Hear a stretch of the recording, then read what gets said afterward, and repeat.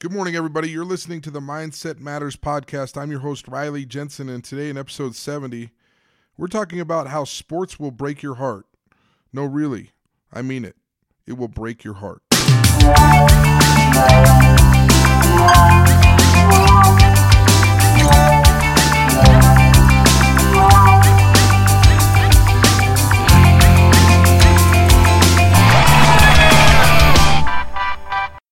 As long as I can remember, even my earliest memories revolved around a ball.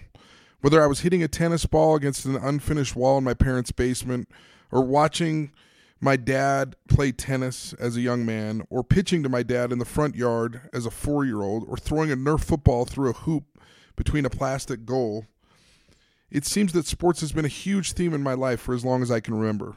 Since the first time I threw a spiral through the goalposts in that living room, I have been hooked. I mean hooked. It's crazy how hooked I've been. And I've been told that the key to happiness is improvement. So whether you're talking about improving a running time, a personal best in weightlifting, or trying to make a serve more consistent, when you improve, you are happy. The world is one huge testing ground for improvement. That's why kids are generally happy. Whether it's art, writing, sports, poetry, computer games, or training an animal, the world gives us endless opportunities to improve. As a young boy and even now, I am fascinated with the ball. I love to make it spin. I enjoy making it carve through the air. I cannot wait to explore the angle that I have to hit a tennis ball to make it kick. I have been forever aware that making a ball do tricks is not easy for everyone, and the repetitive nature of throwing a ball or hitting a ball better and better is completely thrilling to me. Curveballs, knuckleballs, sliders, slip pitches, fastballs, two-seamers, the long ball, heavy throws, the deep ball, go deep, spinning it, spirals, arch, and accuracy were quickly added to my vocabulary as a young man. I couldn't get enough, and quite frankly, I still can't.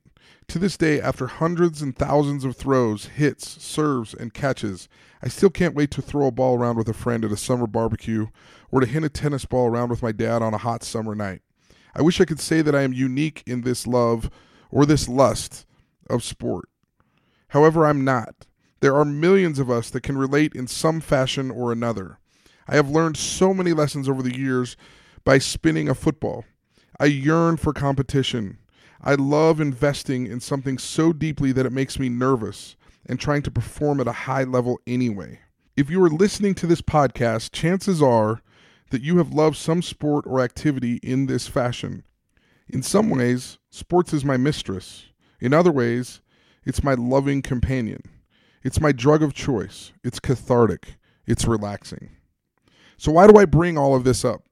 I bring it up because today was National Letter of Intent Signing Day for many high school seniors who play football around the country. Today was a crucial day for many of the athletes that I work with personally. Some dreams come true on this day, some don't. Some dreams are shattered. A lot of hard work, tears, blood, and sweat went into today. Hundreds of thousands walked away from today, or will walk away today, with doubts, fears, and a feeling of defeat. A chosen few will walk away with dreams to fulfill. They may think they have arrived, but there are so many triumphs and disappointments ahead. It would be impossible to explain them all.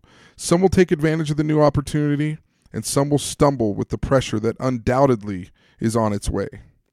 And this is why I love sports. This is also why I hate sports.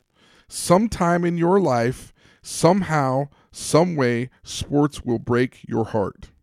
Not only will it break your heart, it will dash it into a million pieces, taking no thought as to how, why, when, or if it can be put back together.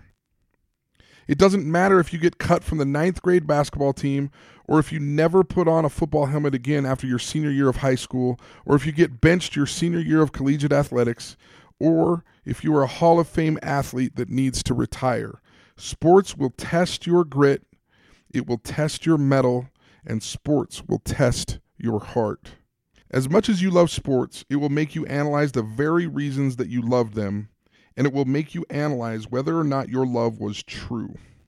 Sports is a great imposter, And if you don't treat those two imposters of winning and losing the same, the world of sports will gobble you up.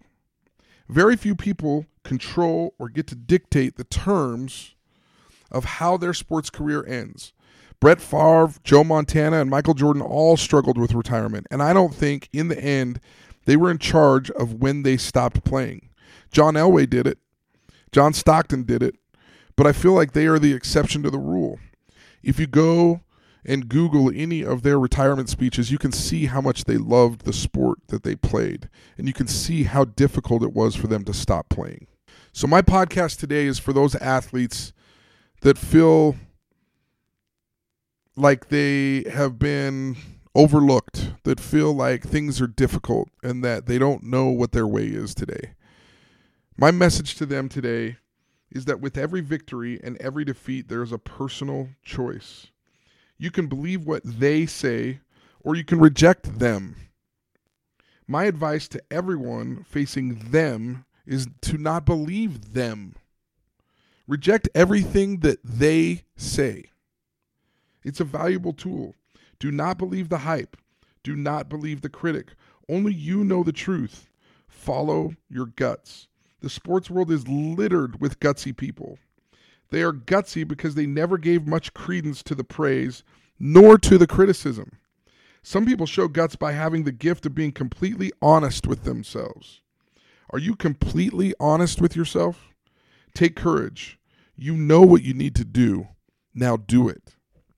For the athlete who has had many articles written about them and been on various recruiting trips and have many around them telling them how fantastic they are, I ask you one question today.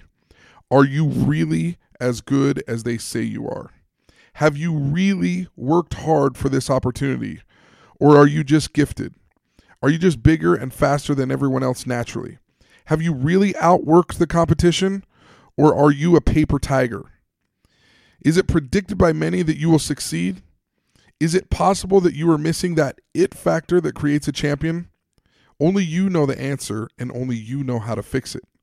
I would encourage you to reject the hype, to reject the praise, and to reject the headlines. It's a trap for fools. Dig deep. Humble yourself. Be what you were meant to be by taking advantage of every single moment of every single day. I implore you to have people revere you for the hard worker that you are and not how great / fantastic / handsome / athletic you are. For the athlete that was rejected today by a dream, I encourage you to reject negative self-talk that can come as a result of that rejection. Negative mental models are disastrous to dreams. Sure, we all have negative mental models. We think to ourselves, I'm not good enough. I don't have connections. Maybe they're right. My coach didn't do enough to get me recruited. There are a million clever little lies that seep into your mind when you fail at something. My question to you is this: how is that working for you?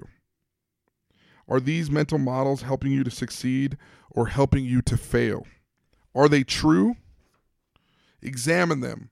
Take them off the shelf, look at them, and then throw them out or keep them. It's your choice.